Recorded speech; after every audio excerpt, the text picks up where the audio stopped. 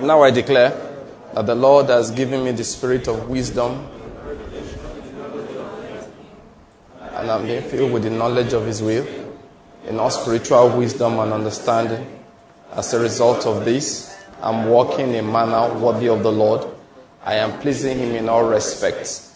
I am bearing fruit in every good work, and I'm increasing in the knowledge of God.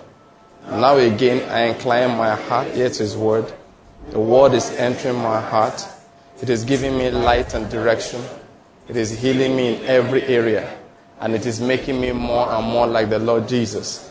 In the name of Jesus Christ. Amen. Now, let's continue from where we stopped. That was the other time, all right? Last time we talked about, we prayed for the country. I want us to just continue from the matter of how to pray in a time of affliction. And I want to, first of all, read the story of Hezekiah. Let's just go to the book of Isaiah chapter 38. Before now, we have been looking at what they did in the time of distress, and we are still continuing to look at that. The Bible says that these things were recorded for our learning. It's our school of prayer. We must know how to pray when we are in distress. Very important. Today, I want to teach something that we have explained again. I think in recent times, I've talked about it at least 2 or 3 times. But then I want to talk about it again because it's very important. And I'm going to talk about the matter of pride. Please, I want you to pardon me when I seem to be going over some points like a broken record. You know, like say a broken record. Children, do they know things like that? No, they don't. What they know is crack the CD. And crack CD doesn't go over the same spot. Those who are old enough, they know what a broken record is. It took quite a while, a few seconds to go around to that broken spot. Then it shifts and plays the same thing again. So you can be saying something like, instead of saying the Lord is good all the time, say, the Lord is good, the Lord is good, the Lord is good, the Lord is good, the Lord is good. Until you do go and mechanically lift it up and jump that area. Many people don't know what I'm talking about.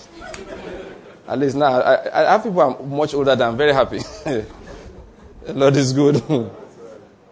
I hope I don't sound like a broken record. When I go over some things again and again and again and again, I take consolation in the fact that the man Kenneth Hagin said, where there is no repetition, the people are not established. And the fact is that, after teaching and teaching, when you hear people talk sometimes, you are amazed that I thought this young man or this young woman was paying attention to what I've been saying all this while.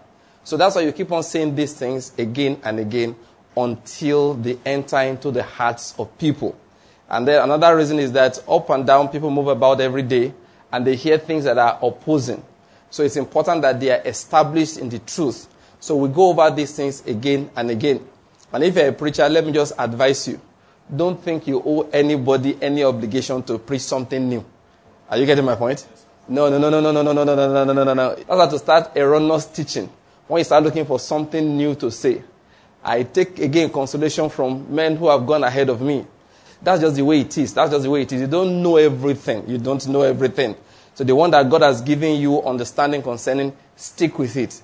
The Bible makes it clear that you must do everything by faith. If you can read that Romans chapter 12, it said that let each exercise his gift accordingly. Let him speak in proportion to his faith. Do you follow my point? If you go somewhere, find a man is operating one way, don't try to operate that way. You are going to fall on your face. That's what they call the proportion of your faith. Very important. Don't go and pick up a topic you don't know and just start dabbling around. According to Kenneth Hagin, you just wade around in the book of Revelations and then drown everybody. You understand? Because you are wading around things you don't understand. Now, that's just a side talk for preachers. But what I'm just trying to say is that today I'm going to repeat. I'm going to say things I probably have said many times before. But please bear with me and you will still be blessed by it. Recently I talked about pride, and that's what I want to talk about again today. When it comes to prayer, it is important pride is not found in your heart. And I will give you a number of definitions for pride as I go on. 1, pride is when you think you are not getting what you deserve. Yes. When you say like, I am bet that is, you look and decide that after how I have served God, after I have done for Him, this should not happen to me. That is pride. I hope you are getting my point. Pride is when you think that, listen, You look and say, after all, I have served God more than other people. Therefore, I should come out better than them. And you have assessed yourself and things are not working the way you think they should. That is pride. A lot of us preachers were guilty of helping people walk in pride. That is, you look at somebody and say, the way you have served God, God must bless you. You know, that kind of thing.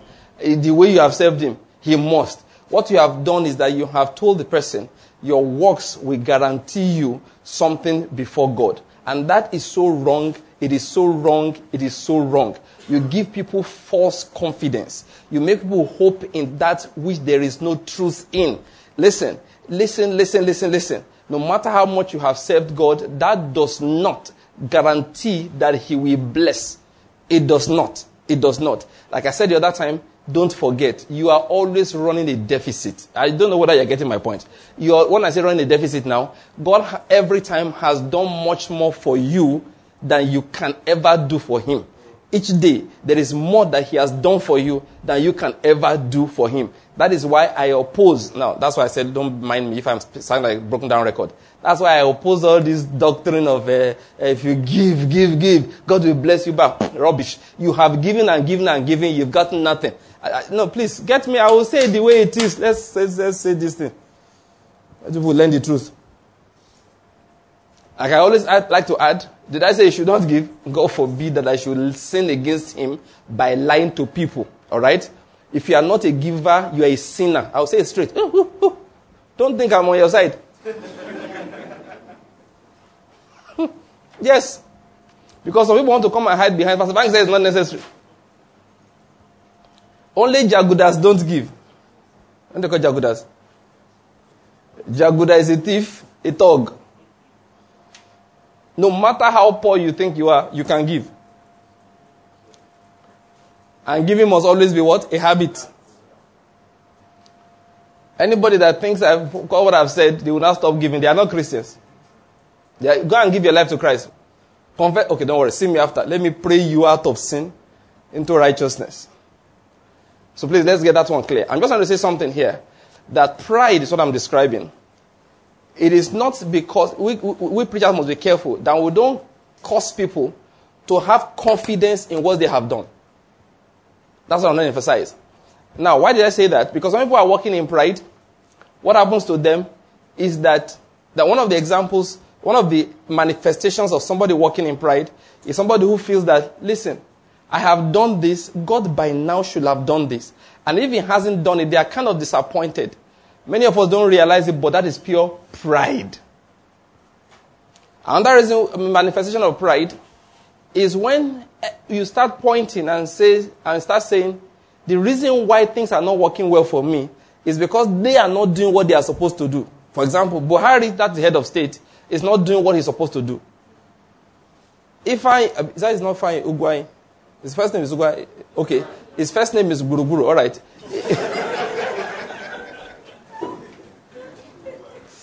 Guruguru Ugwai. Oh no, Guruguru is a title. Yeah, so it's not, like you have professor, so you have Guruguru Ifeanyi Ugwai, our state governor. It's because he has not done what he's supposed to do. That is why I don't have a job.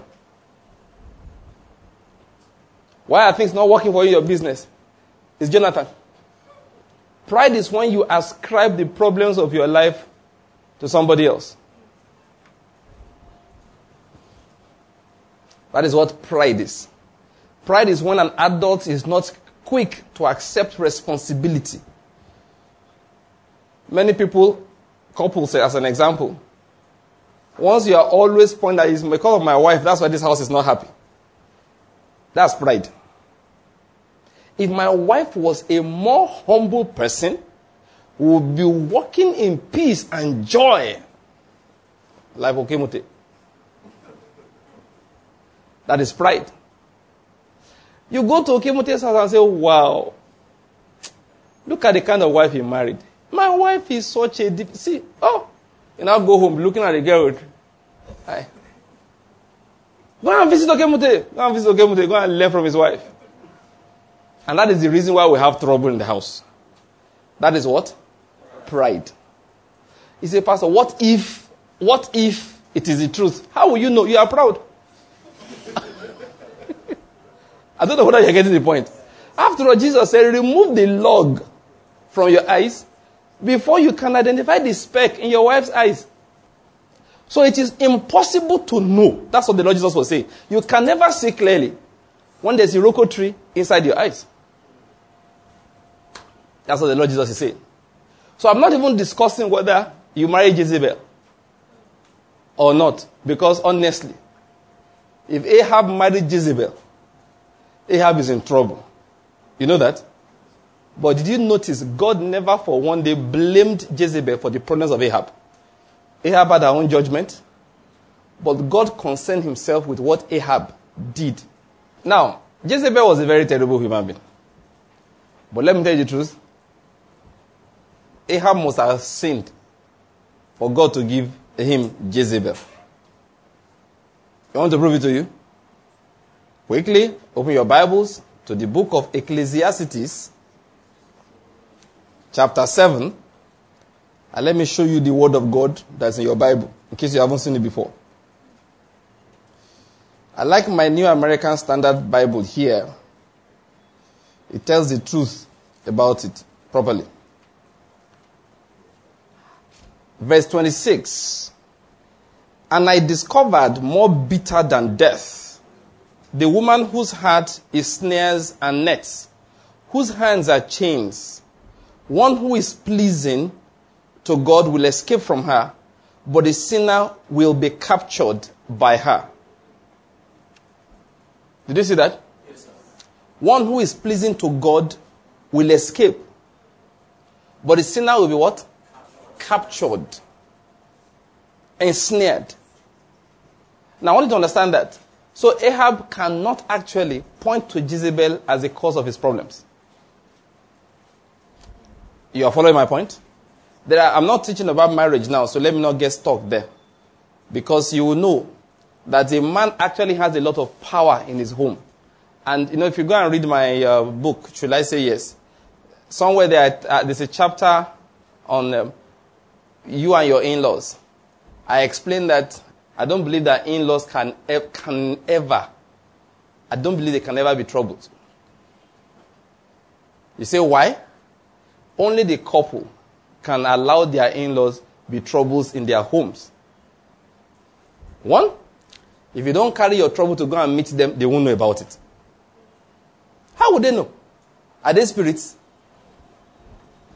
And then when they come and want to intrude, you can block them. It's a very simple thing. If my own people want to come and disturb, it's my duty to stop them.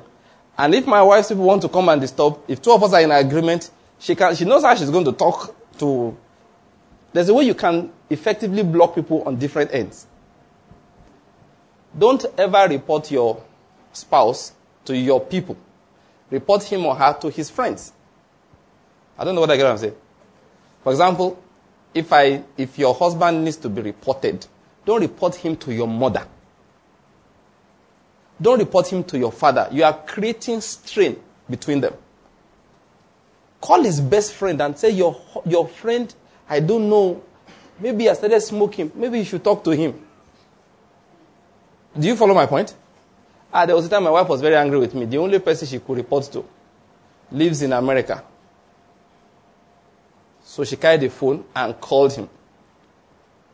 And talked. Don't mind her, I'm a very nice guy. She was the one that didn't know what she was doing. Pride, thank you very much. God bless you. Yeah, you're following the message. I'm happy you're following I'm happy you are following the message. I'm happy you're following me. The Lord is good. No, that's it. But it would be wrong for her to pick the phone and call her father, and call her mother, or call her brother. Why? There's a natural instinct they will side her even when she's wrong.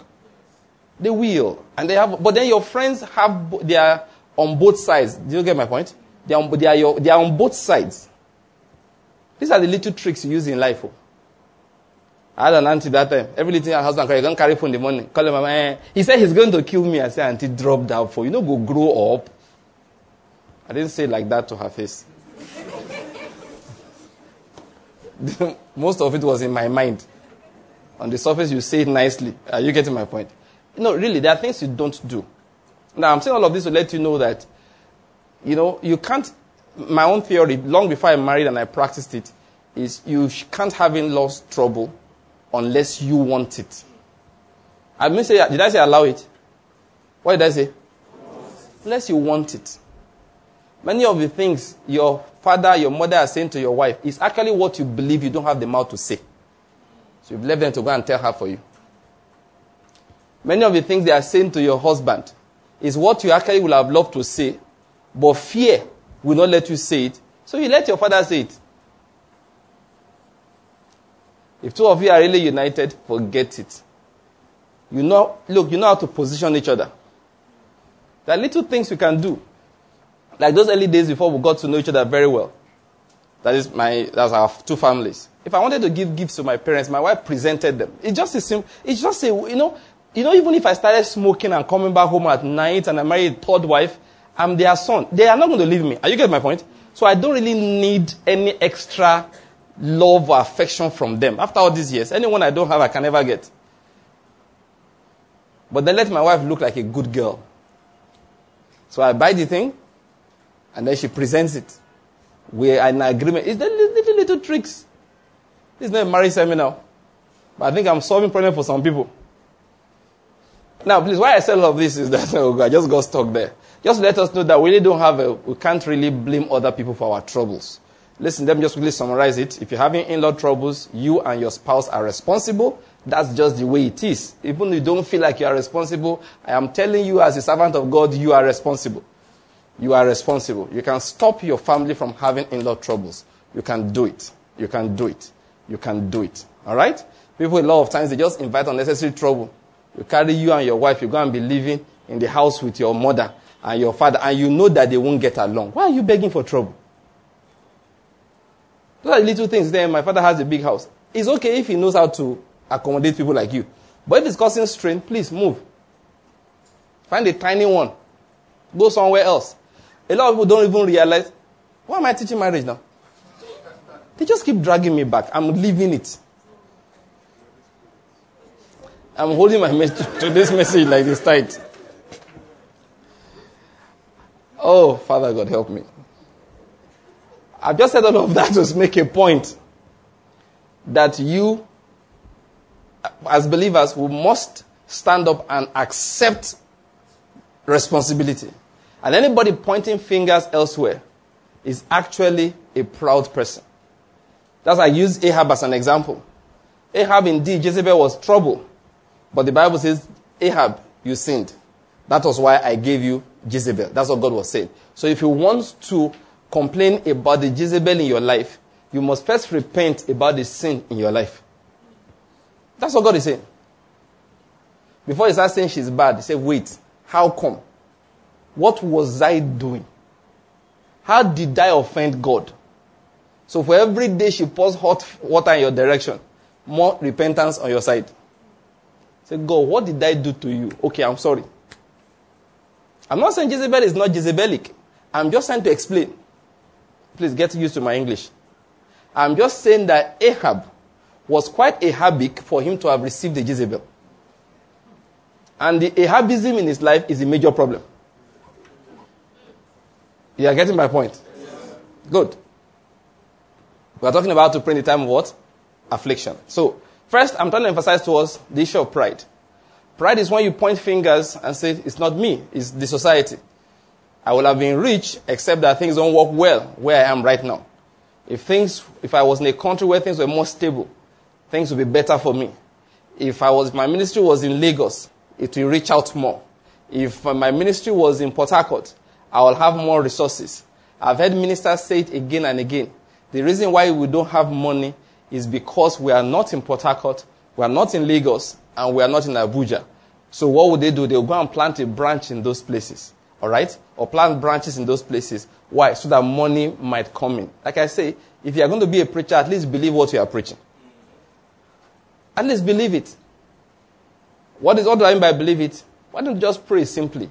God, send me help. It's simple. People don't prosper because of places. Places prosper because of people. If you believe that statement, you shouldn't be one saying that if our church was in Lagos. Some of this is pure covetousness. So if I'm somewhere where money is not plenty, I must never use it as an excuse for my problems. Otherwise, God will say, I'm a proud man. Please, I hope you are following the point I'm making. These are very crucial points. Why am I saying all of these things? Because we enter into calamity sometimes. We have troubles in our lives. All right? We often point fingers. And God says, I can't answer anybody who is pointing fingers. We are talking about how to pray. How to pray in the time of trouble. I'm blaming preachers a lot because we preach things that are wrong. One of the major things we preach that are so inaccurate, all right, that is so inaccurate, is this issue of enemy. I hear it all the time. It's a tragedy that we look at problems and we say that it's caused by enemies. I say it all the time. The Bible says when the ways of a man pleases the Lord, he makes even his enemies to be at peace with him. David said like this in Psalm 23, he prepares a table before me in the presence of my enemies. So I summarize it like this, that your enemies are only as strong as your relationship with your God is weak. As a believer, we are not allowed to look beyond that. God should be strong on your side. I was talking to a lady, we were talking, all right? I was counseling somewhere. And Jesus went somewhere, and she was trying to emphasize to me the power that evil people have had, she has seen. And I said, I don't believe it. That's occultism and all of that. Occult, or people in the occult. Power to afflict even believers. I said to her simply that they have a saying in Western Nigeria. They say that we should be worshiping death, not the gods. This was long ago. Why? Because where death kills people. They say, where were the gods when death was killing? So why do we give death, the gods, all the sacrifices? We should be giving all these sacrifices to death. Maybe he will leave us alone. I said to the person I was speaking with, I said, listen, if those gods are that powerful, we should convert to them and start serving them. It's common sense. If an Ogboni man can kill me when he likes, believe me, I will join Ogboni. Obviously, he's more powerful than my Jesus Christ. So why Jesus shouldn't threaten me with hellfire? He shouldn't. He can't even protect me against an Ogboni man. That's the reality. If the gods, do you understand? That is the evil spirits that these people gather around in courts were so powerful. Believe me, we should join them. There's no point pretending and coming to church. A lot of Muslims, at least where I grew up, that's what they do. They claim to go to the mosque. Believe me, they worship all kinds of spirits. And I think that is wisdom. If the God you claim you are serving, he doesn't know how to protect people, find the one that can. If I was a Muslim, I would be in 2 or 3 cults. I will. Why? Because the religion does not promise anything. What I've told you is common sense. You know why we don't do all of those things? I will tell you. It is simple. Because indeed, the gods they worship, they are not gods. The power they claim to have does not exist. The power belongs to our God. That is the reason why we behave the way we behave. That is why even if you are killing us, we are aware of one fact. It is because he said, go ahead and do it. When they were going to kill Jesus, you know what the Lord Jesus said? Pilate looked at him and said, do you realize I have the power to release you or to condemn you? Jesus looked at him and said, do you realize where you got the power from? I'm summarizing everything that happened. Why was he not terrified by Pilate? He understood that if God hasn't given the commandment, you cannot condemn me. Therefore, he instructed his disciples, don't fear anybody that can hurt the flesh. Fear him that can kill. After killing, cast the soul into hellfire. He had his reason. Paul died. The tradition, what is believed there was by beheading. But we know he died in Roman custody for sure. Yet before he died, he wrote to the Philippians. He said, I like King James English. Very, very poetic and very spiritual. I'm in a strait betwixt two. The emphasis here being that they say whether to depart and be with Christ or to stay behind and be of service to you. He said for me to live is Christ. Christ there means that working in the service of Christ and producing anointed results. He said, but to die is gain. He said, after I've checked it, I realized that I will be of service to you if I'm alive. For that reason, I choose to stay. That is, the Romans could not kill Paul until he said to Timothy, I have finished my course. I have run the race. I have kept the faith. Even though they held the weapons to kill, the ultimate power to decide who dies or who lives resides with our God. Are you getting my point? Yes, sir. That is why no witch should lie to you that they killed a believer. They can't. Okay, they can't kill anybody. This is one part of this message that many people who preach faith, they don't balance well. When you say this, they are angry. They say, no, you are making God look like what he really is not. We think we are preaching in Pentecostal circles and faith circles. We think we are preaching faith when we say faith, God does not do this, God doesn't do that. It's the devil, is the devil. God is not angry with you. He's always happy. It's the devil that's killing. It's the devil. Shh. You don't get it well. No. Like I say all the time, the devil and God are not words and opposite. They are not two equal, that is opposing forces, but equal forces. It is not as if Michael Tyson is getting to the ring against Evander Holyfield. Two of them, heavyweight boxing champions. It's not like that. God sits on the throne. And the devil crawls around like one of the angels and one of the fallen ones. He has to pass in front of the Lord periodically. And God will say to him, you come. From where are you coming? He said, from moving to and fro the surface of the earth.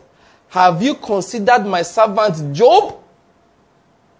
They are not mates. They are not mates. They are not mates. Do you know the funny thing? God has more respect for money than he has for the devil. Respect in quote. That when it comes to struggling with him for the heart of his children, he knows money has more power. That's why he never said you cannot serve God and the devil. He said you cannot serve God and mammon. They're not mates. Who will entice Ahab that he might go to Ramoth Gilead so that he might perish there?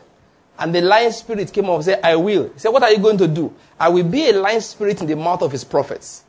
And God had to say to that lying spirit, go. Succeed. Without the word of God telling that fellow to succeed, he could not have succeeded. Let's get that clear. Not dealing with two people who have equal powers and let's say, I'm wrestling. Sit down there, let me sit down here. The devil doesn't go near at all. Sometimes when you see, he said that Satan said that he's going to overthrow God. I will be the Most High. He never said anything like that. He's not that mad. Even if you decrease, there are things that don't enter your mind. What the worst he could have said is, I will be like the Most High. That is, everybody on the earth will look up to me. He never thought he could dethrone God from his throne. He can dethrone him in quotes from the hearts of men. And that is by talking to the people. I'm emphasizing something here, all right? So that we'll get the point. God is king. He is the ruler. What we often don't understand is the fact that he's not only a father, he's a judge. And a judge must always be just. A judge will always be just. God as judge is always just. So if accusations are brought up strongly in his presence against even his children, he doesn't have a choice but to rule against them. That is the point. If accusations are brought when he's sitting on his throne as judge of the earth, that's why you must understand the power of intercession. I said to you before, there are a number of things that control what happens on the earth.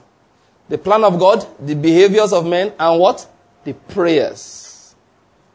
So when he sat on his throne, the cries in Sodom and Gomorrah rose up before him. And he came to a conclusion. I will destroy the place with fire. And on his way, a man came to intercede. Abraham. And Abraham said, will the judge of the whole earth not do what is right? Will he destroy the righteous with the wicked? And you know, we look at it as Abraham knew how to pray, which is true. Abraham could pray. God gave him that understanding. But one thing we must never forget was God was saying to him in effect, if they were there, you think I would have come here? It was almost like a dare. Find 10 righteous people and I won't destroy the place. And they walked through the place and there was not one that stirred himself up to take hold of God. They couldn't count up to 10 of such people. God essentially looked at Abraham and said, you see what I'm saying? Say, what matters to you? Your brother Lot. No problem. I will give Lot to you as an inheritance. So God delivered Lot. If you look at it very well, only Lot was deliverable in the house. Yes? Read the story now. His wife wouldn't go. They tried to deliver her. See, the angels, go and read the story. They were the ones that, look, Lot, let's go. One of the angels said, listen, I can't do anything until you're out of here. And their own time was running out. So they dragged Lot by force. They would have dragged the woman, but the woman said no. Her heart was in Sodom. Looking back is not just to take a glance. No. A small glance is not what worries the Lord. When they say go and don't look back, it's not like don't look at what's happening in the city. Looking in the scripture is a persistent thing. When a man's heart is still somewhere, that's what they call looking back. Her heart was there. What am I going to say? God is the judge of the whole earth. People say that God does not do evil. Please listen to me. He does. Evil in quotes now, you get my point. What is bad? It's just that, you see, we try to paint a picture of God. Nice guy. He's like a father. He never does anything wrong to his children. He just wants to love. God is not angry with you. He's just loving you. Or more, better pray that he doesn't get angry with you. That's what I have to say. Just pray that he limits his anger to your enemies. Otherwise, when you read through Israel, God, we must understand the character of God. We have to balance this thing. God is a good God, amen? Amen. It's very good. Very, very good. But can I assure you, as good as he is, he doesn't tolerate nonsense. In Israel, he gave them a commandment. If you have a son that will never listen to the father, listen to the mother, was a glutton, a ruffian, and everything, he said the father will be the first to cast a stone against him when they bring him out to the center of the city to stone him to death. That was his commandment. Believe me, when his children don't listen, when they don't listen, he's long-suffering. He's slow to anger. Very slow. But no matter how slow he is, eventually he gets there. Are you getting my point? I'm not emphasizing the fact that God is a very good God. But he loves righteousness more than any other thing. His throne is established in righteousness. He and the devil, they are not mates at all. You know what I'm saying all these things? When Christians are in trouble a lot of times, their emphasis is the devil, my enemies. The devil, my enemies. And very few times they look and say, where is God, my maker? The question we should ask a lot of times when we're in trouble is, dear God, without your decree, I can't get here. That's, you see, don't worry, many people who are preaching faith, they don't look at this other side. There are many causes of troubles in the lives of a believer. The first one is what? Ignorance. And like I said, God is a judge. What do I mean by he's a judge? I was talking, it was in my office today. We were analyzing a Supreme Court judgment that affected PDP in Anambra State. And I was just explaining something to somebody. I said, if a governor was removed from office because the Supreme Court declared that the election was irregular, and he had been in office for a year or a year and a half before, or two, which happened in previous times in Nigeria. He said, what happens to all the actions he took? I said to the fellow, our judges, the way they behave, they have to be pragmatic. You understand? Yes. And I said, but the point I want to bring out is that, assuming now, he gave Ngige as an example, Chris Ngige, when he was governor of Anambra State. One day his election was declared, null and void, and then he was removed, and Peter Obi replaced him. I said, if he signed, now listen to this. If you're a lawyer, you can correct me, okay? I said, if he signed any law, from the House of Assembly, if he signed any bill into law while he was in office, so the argument was that, will he remain as law? Now, this was what I said to the fellow. If you're a lawyer, you can correct me if I'm wrong. What he was trying to bring out is that technically, if his stay in office was null and void, any law he writes should be also null and void. Now, this is where I'm going. I said to the fellow, I said, it may be true, but somebody has to challenge the law. I don't know whether you get that point. Ask the lawyer. Supreme Court won't say anything about the laws that he signed, the bills he signed into law while he was there. You have to get up one day and say, no. Maybe they come to your house and say, you have to pay this particular tenement rate. Why? Because last year it was signed to law in this state. You have to go and say, who signed it? Let me see the signature. It was the then governor. He said, sorry, his stay in office is null and void. If you say that as a normal citizen, then you have to go to court and say to the judge, please, this law is null and void. Then he will look at it and interpret and rule. That's what judges do. What am I trying to say? If the devil is afflicting you, if you don't get up and present your own case, you can be under the affliction. You just be under the affliction. You have to take the word of God and say, you go to the judge of the whole earth. Did you not say that I will be blessed in the house and blessed on the field? Therefore, Lord, arise and judge things that are against me, because they are contradicting your word. That's what we believers do. That is why the first reason why believers have problems is ignorance. The devil can actually come and take what belongs to them, but because they don't know it belongs to them. So I hear Christians argue. Even if you want to argue stupid argument, you should argue the ones in your favor. I don't know whether I get the point I'm making. Sometimes in my house, my wife and I will play that kind of joke. Just at the table, you see 2,000 naira. So my wife says, is it yours? I said, since you don't know who it is, yes. You don't know whose it is now? The answer is what? Yes. It's my own. She will look at me and say, why did you keep it there?